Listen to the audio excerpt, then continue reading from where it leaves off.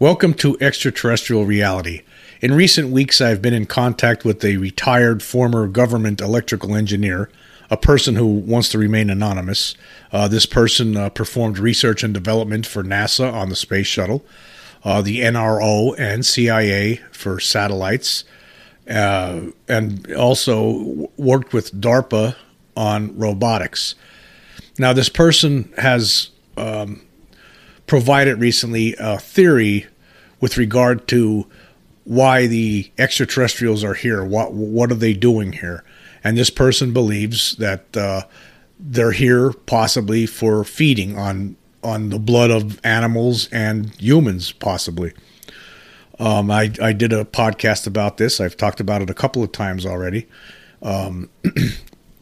And now this person has provided me some more information, some calculations that this person has conducted to determine the number of these beings on this planet. And this person has estimated, based on the amount of cattle mutilations and human mutilations, that there are probably approximately 1,500 gray beings, which include which are these insect-like creatures, basically. There's the short grays, the tall grays, and the ones who, are in charge of those beings are these, what people have described as, praying mantis type looking things.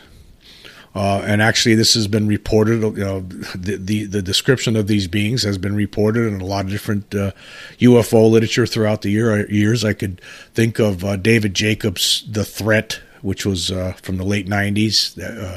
It was a book written by Professor David M. Jacobs, who proposed that these beings are here to take over at some point. I mean, basically, Jacobs had interviewed a number of different people who have been abducted by aliens throughout the years, and he came to the conclusion that what it seems they're here for is to take over planet Earth at some point. And I'll get into that a little bit more. I just want to go through my anonymous source's latest calculations here. This was sent to me in an email, and this is what was written. I've done some very rough math and tried to compute how many grays we have on the planet at this time. There are three things required to make this estimate. Number 1, number of cattle mutilations. Number 2, number of human mutilations. Number 3, amount of blood each gray consumes per day. I'd like to begin by discussing how I made these estimates, and please bear in mind that it's impossible to be precise. The first thing we need to understand is how information is controlled regarding these subjects. This has precedence in media manipulation going back to the time of the Civil War, but suffice to say that during the 20th century, the military has used threats to revoke the FCC license of broadcasters if they aired stories which were deemed to compromise national security. Freedom of the press notwithstanding, people have been intimidated, discredited, and even prosecuted for refusal to comply. And so, in the post-war climate of 1947, these threats proved quite effective at forcing major radio and TV stations to either disregard a story or portray it in a very negative light. In fact, almost all the cattle mutilation stories we know about have come to us from small newspapers and radio or TV stations after some rancher in a rural area reported it, and the story appeared before it could be discovered and suppressed by federal authorities, usually acting on orders from the military or the CIA. In 2001, a program of consolidation was initiated by the FCC to control and standardize all news stories which would appear in the United States media.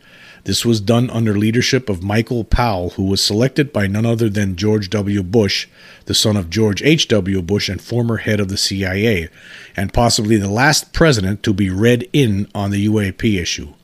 Michael Powell just happened to be the son of Colin Powell, bought and paid for political lackey who later supported the Gulf War, although he knew quite well that his testimony at the United Nations was completely false. Following this time, the entire United States media was consolidated into 5 major media organizations, who would each parrot whatever line of disinformation they were fed from Washington. At that point, only small local newspapers and radio stations would provide any sort of independent information. I relocated to a rural area of northern Arizona in 2016, where I became friends with the editor of the local newspaper. We shared an interest in the UAP phenomena, so in 2019, when a series of cattle mutilations began, we tried to look into them. A local rancher reported finding a mutilated cow. A few days later, another was discovered. These were investigated by the Sheriff's Department and the State Agricultural Department. Then, just a few weeks later, a group of 16 cattle were all found dead in a heap. At this point, the rancher refused to discuss the events, as did the local sheriff's office and the state agricultural people. The editor ran the story in the local paper, but it never received any wider coverage, and shortly afterwards, the story disappeared from the paper's archives entirely. This is just one example of how these cases are routinely suppressed. Therefore, for purposes of estimating the number of mutilations in the United States, I'm going to begin with a reported 1,000 cases per year, and I'm going to multiply that number by 20 to try to reach a correct figure. Once again, please remember that this is an extremely hard thing to quantify. Now, as to the human mutilations, naturally that number is even more difficult to estimate. I'm going to begin with FBI crime statistics and the number of persons reported missing per year. That number is 800,000. If we assume that almost all of these cases have mundane explanations, such as running away from the law or debts or the ex-wife, or joining a commune or a prepper group and living off-grid, we are still left with some that clearly do not have such a simple explanation. Someone with a good job, no debts, good health, and a happy family life who begins driving to work but never arrives, and the car is found in a remote area, perhaps with the engine running and the doors locked from the inside, and no footprints in the surrounding soft earth, is more than a little suspicious. Add to that reports of a UAP in the area at that time, and it really doesn't take Einstein to figure it out. If we estimate just 1% of the 800,000 missing person reports are UAP related, that's 8,000 people who disappeared never to return. Based on these numbers, we can extend the United States estimates to a global figure. In the case of cattle, the United States has about 1/3 of the number of cattle in the world, making the number of mutilations around 60,000. If we apply the same standard to humans, and it is probably higher, we can extend our estimate of 8,000 to 24,000. Now let's do the math. Based on 1,000 reported cattle mutilations in the United States per year, and assuming that represents an actual 20,000 cattle mutilations per year, and extending that to 60,000 cattle mutilations per year worldwide, and 4.5 gallons of blood per cow, that's 260,000 gallons of bovine hemoglobin per year. Similarly, based on 800,000 missing person reports in the United States per year, and assuming just 1% are human mutilations, that's 8,000 in the United States each year. And assuming we extend that to 24,000 globally per year at 1 gallon of blood per human, that's 24,000 gallons of blood per year. Therefore, the total quantity of blood harvested each year is 284,000 gallons. If we estimate a half gallon per parasite, or 568,000 meals per year, and divide that by 365 days, then we can see approximately 1,500 of these creatures are now feeding, and approximately 15 people are murdered by them every day. It may be a very small percentage of the Earth's population, but it seems to be growing. What we really need is accurate figures on the problem, but of course that's classified information and virtually impossible to come by. Does anyone remember the Flushing Meadows Zoo incident of 1987? You won't find much about it today. A UAP was seen over the zoo, and by the way, just a little stop here. Flushing Meadows it's a zoo in New York. A UAP was seen over the zoo, and the following day employees were shocked to find every animal dead. They were all mutilated as if dissected, and the blood was drained from every one of them. The cages were still locked and no alarms had gone off. The zoo was closed for remodeling, and when it reopened a year later, there were new cages with all new animals. Nobody ever asked what had become of the previous animals. I guess if someone or something wanted a sample of animals found on this planet, a zoo would be the logical place to look.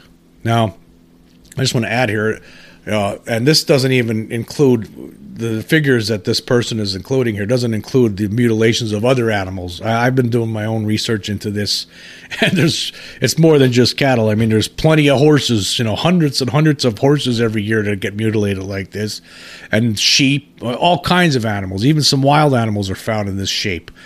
So the number could be a lot more than this, actually. But based on just the cattle mutilations and the human mutilations, this person has determined that it's that would probably feed about 1,500 of these parasitic aliens. It's a gruesome idea. It's a gruesome thought. But again, we don't know why they're here. And this is a feasible, reasonable explanation. And there's a lot more to it, actually, when you really think about it.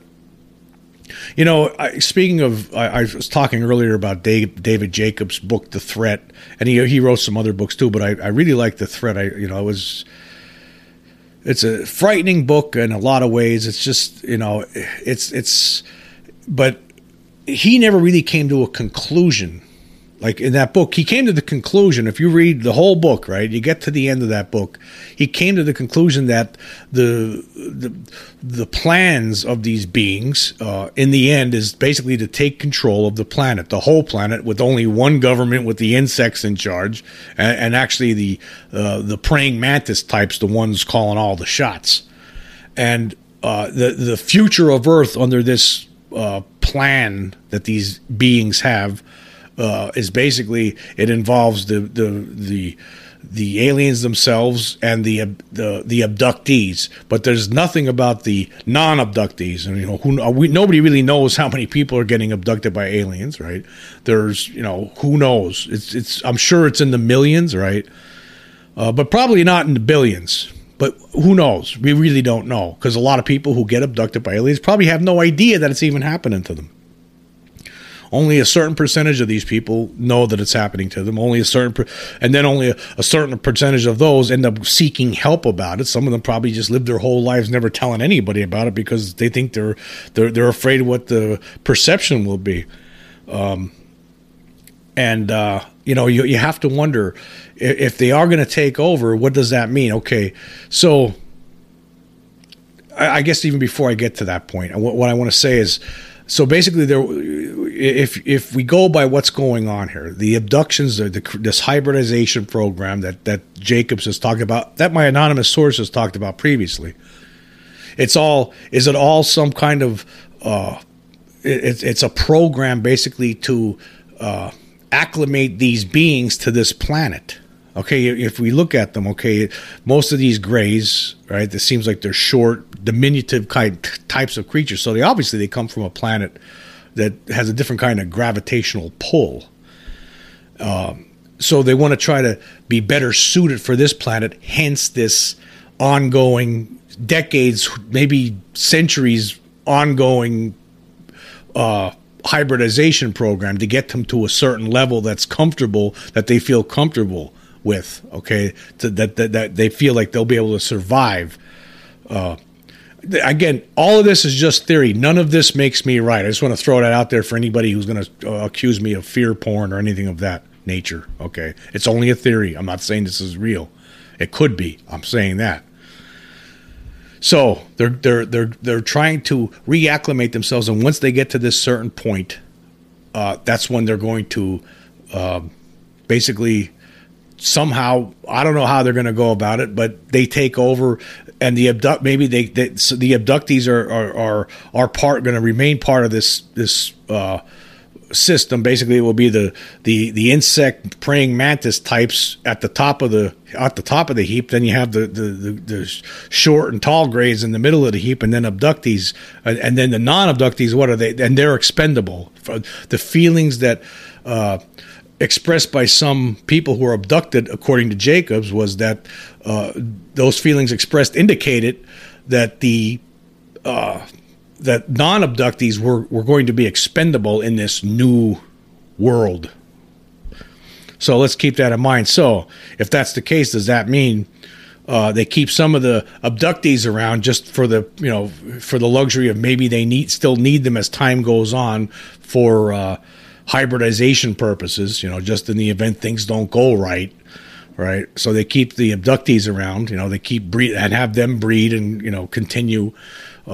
But again, they're just, they're on the bottom of this food chain. And then, of course, non-abductees are, who knows, what's the what will they be used for? The same thing as cattle.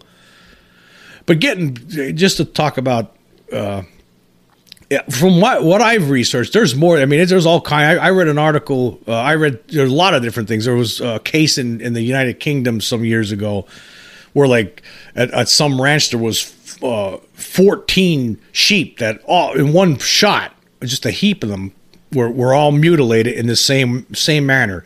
Tongues removed, all the blood drained, holes in the neck, one eyeball removed, an ear cut off, some of the flesh near the jaw removed, and all this done in a surgical kind of a manner. The rectum cored out, just like a lot of these cases. The descriptions of a lot of these cases, with cattle, same thing, and again. And also, there's been cases of human mutilation, and it seems like they are covered up. When bodies of humans are found like this, it seems what from my research, what I've been finding out is that people go missing, okay?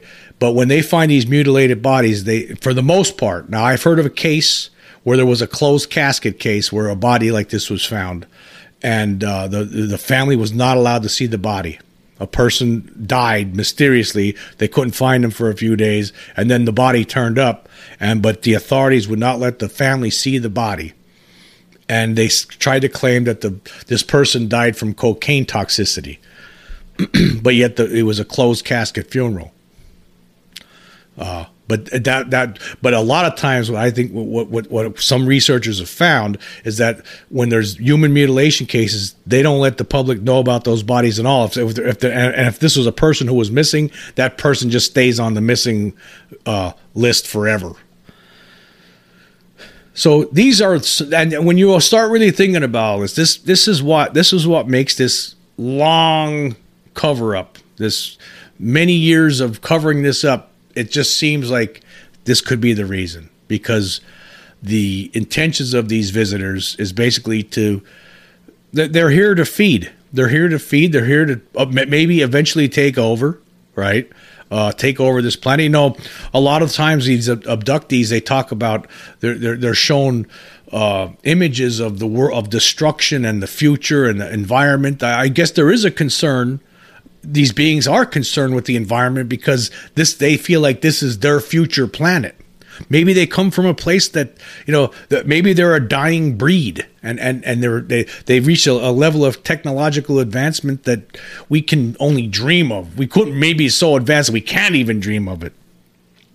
But they reached a level of advancement, and now but their kind is dying out, and they're here to try to re-energize themselves, to try to figure out a way to keep themselves going.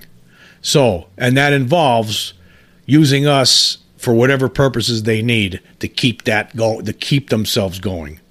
And at some point they feel like this program is going to lead them into a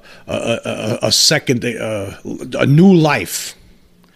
And it doesn't matter what happens to us, meanwhile, because we're just material to them. Food, hybridization purposes, who knows what kind. But it doesn't seem like they're help. Or how are they helping anybody here? I mean, people who get abducted, it's like horror stories. It's horror stories. I mean, it's no different than, say, somebody broke into your house and kidnapped you. It's no different than that. So yeah, I this is very interesting. Again, this person, I'm really glad that this person has contacted me.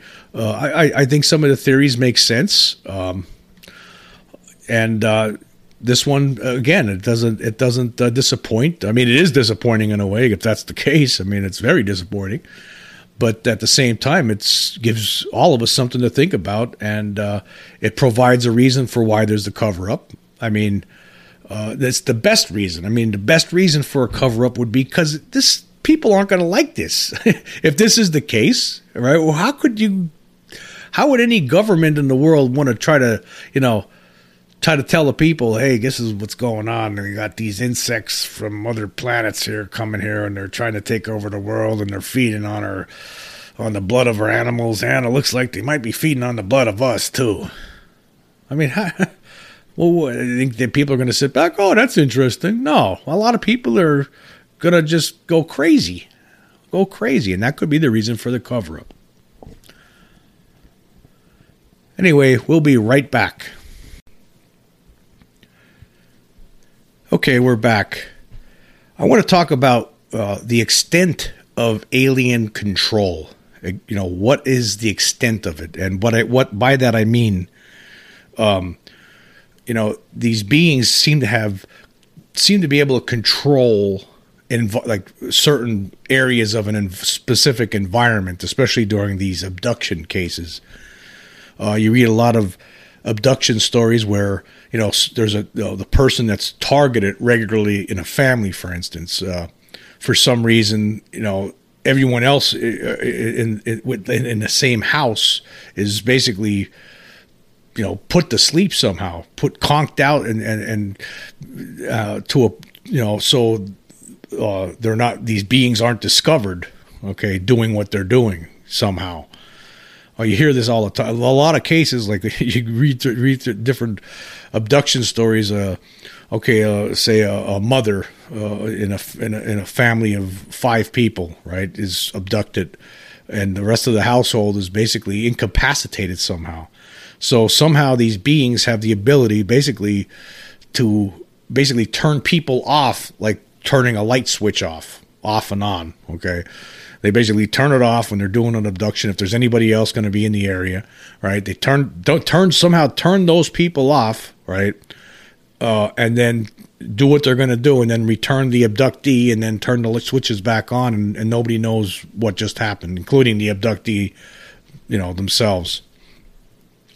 And from what I've read, according to David Jacobs, who wrote The Threat, he surmised that what's happening is somehow these beings, when they take someone, when they abduct a person, they have the ability to basically make them forget about this by taking the memory of this thing, that's the present of what's happening, and somehow forcing it somewhere into the long-term memory of a person, and then cutting off the trigger that would allow them to ever remember it.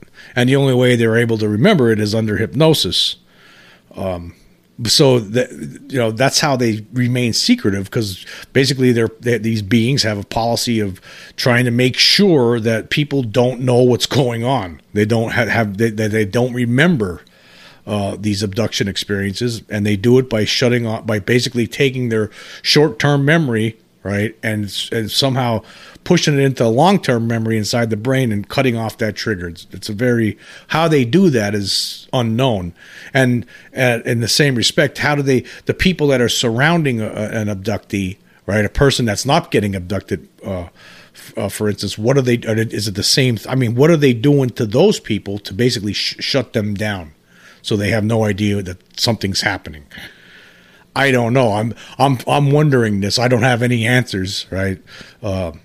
It's just something that's one of the strange, weird realities of this whole phenomenon, right? It's who knows? I don't know. I don't know what the answer is. I could tell you from my own experience, the one experience that I had with an alien being was 1977.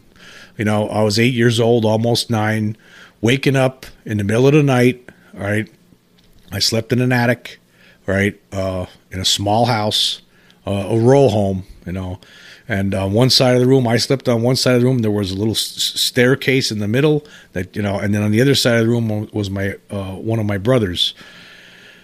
And I I wake up and, I have a thin blue blanket over my head. There's this weird sound. I'm hearing this weird, deep electronic humming sound, like,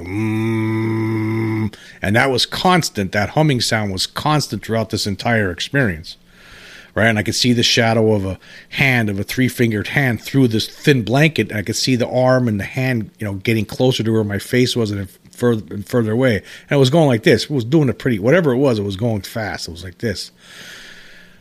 This whole thing lasted 20 minutes, right? But during this thing, I did not want to pull that blanket down and look in the face of this thing that was there. I did not want to do that. I was scared out of my mind. At the time, and I've talked about this, I'm sure a lot of people are probably sick of hearing it, but to me, it's something that really happened, and I like to talk about it. And in this instance, there's a purpose. I'm trying to, understand like how everyone in my house that night, they couldn't hear me.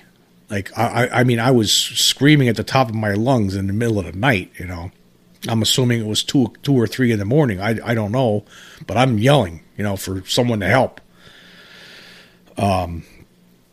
This event lasted for 20 minutes, and the whole time there was this electronic humming sound. And again, at the time, I thought it was the devil. I grew up, I was a Catholic. I was an altar boy for 10 years.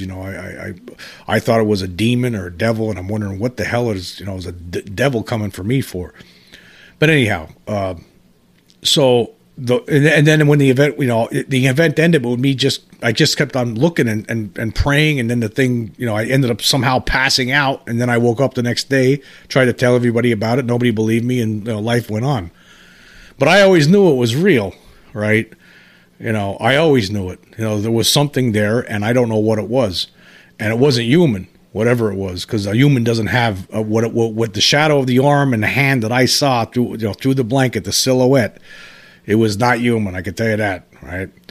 But anyhow, the point that I'm trying to make is, during this, right? First, I'm yelling to, who's there, and there's no response. The hand just getting closer to my face and further away, this ritualistic type motion, and there's no answer. And then I'm really scared. I have no idea what's going on. I peek out of the blanket, but not in the direction of that thing, but I get over to the other side of the room. And I see my brother Davey sleeping. He was facing me, and I started screaming at the top of my lungs, screaming, for a while, for a few minutes, and he's not waking up, and meanwhile there's this humming sound, and it's somewhat muffling my voice, but I mean, I'm still yelling, trying to yell over it, and then I'm really terrified. He's not responding at all. He's just sleeping. And then I start yelling for my mom and dad, for a while, for like 5 minutes, in pure horror at this point, pure absolute terror. And they're not coming. Nobody's coming. Nobody's responding. So I don't know what happened this night, but whatever it was, everybody in my house, and then plus I had a sister, one of the sisters wasn't born yet, but I had another sister. She was pretty young, but I had another brother too. And nobody heard this. Nobody heard my yelling. Nobody responded. Nobody came to the rescue.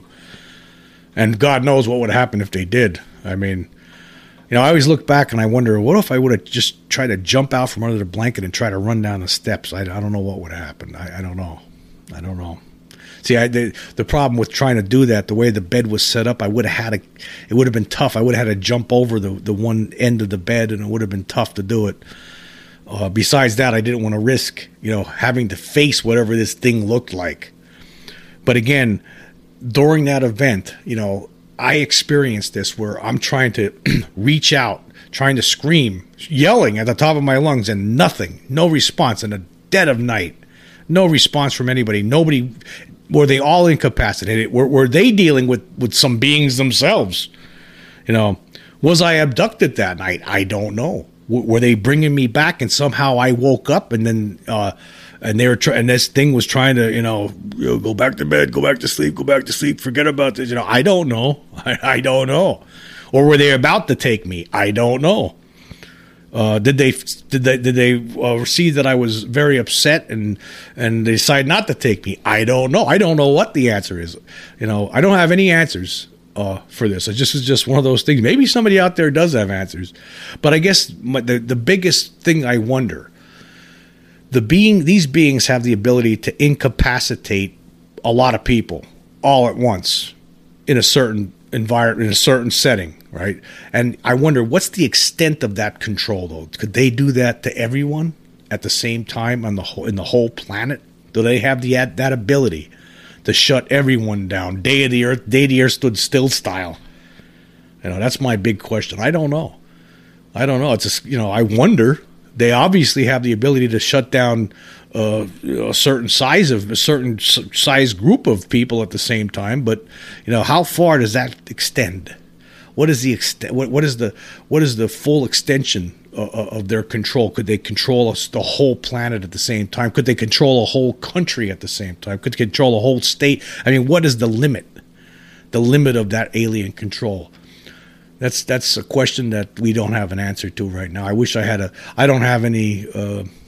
I have no clue. I'm just wondering. Maybe somebody out there in the audience has a clue, but I sure don't. I'm wondering about it, and I guess it'd be nice to know what that extent is. I guess maybe the future of humankind might rely on knowing the answer to that question. Okay, moving on. I want to talk about a YouTube channel that I really gotta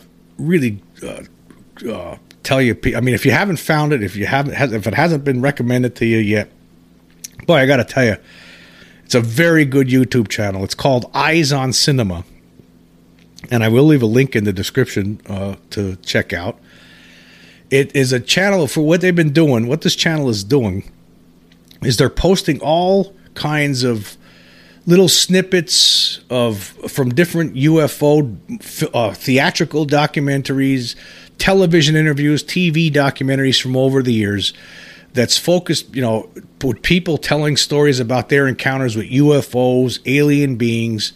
And it's done, what's nice about this is that it's just little snippets here and there, but if you could sit down and you could watch a whole bunch of these and not get and be completely intrigued because there's no filler. You're getting straight, right from the people who experience these things. The person who's doing this, right? I don't know who it is or what. I'm just telling you about their channel. I highly recommend you check it out because there's some good UFO documentaries on TV. I gotta say, there are some good ones, right? Like recently, I watched something on the Travel Channel, and they were talking about the 1966 Michigan UFO story, the one where J. Allen Hynek talked about, tried to say it was swamp gas. It was very good. So there's so many of them. There's a lot of them, right? The Skinwalker Ranch, but and these shows, they're done they're put together the problem I have with all of them, right, is that they're done in a way where, okay, they have a commercial break, and then when it comes back after commercial, you have to hear a whole minute of what you just learned, what you just already know from before the commercial break. It's like they're catering to people who just turned the channel on, I guess. I don't know, but I don't like the way it's done.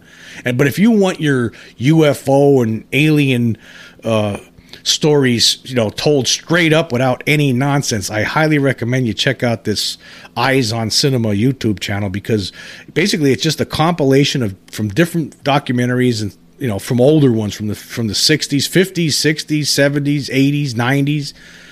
People talking about being abducted by UFOs.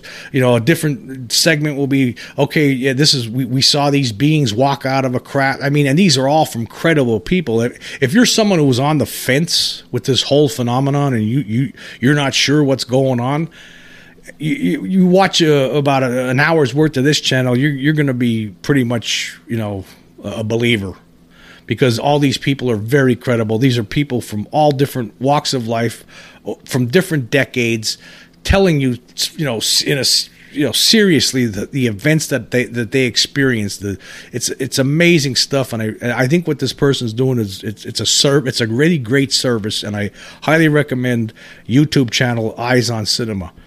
Check it out, because you're going to find a lot of really good UFO material on there, stuff that you probably never heard of before. Like a lot of the things I did see, a lot of stuff that I saw in there. I know I saw this segment. This is from a movie from 1979 called a documentary movie called UFOs Are Real. Okay, I remember that one. Okay, but this one I don't know where this is from. This first time I ever saw it. Boy, this is really interesting. These are two pilots, airline pilots, from 1960s talking about a UFO that they saw. I mean, it's amazing stuff. But getting it all like that, like in a bang bang fashion, it just really is an eye opener. And if you're interested in this subject, I really recommend that you check out Eyes on Cinema YouTube channel. Now they have other stuff on there besides UFOs. Now I haven't checked any of that stuff out. However, the UFO stuff they have on there is top notch clips from different, like I said, TV documentaries, theatrical documentaries, and interview shows. It's good stuff. I really like what they're doing, and I recommend it highly.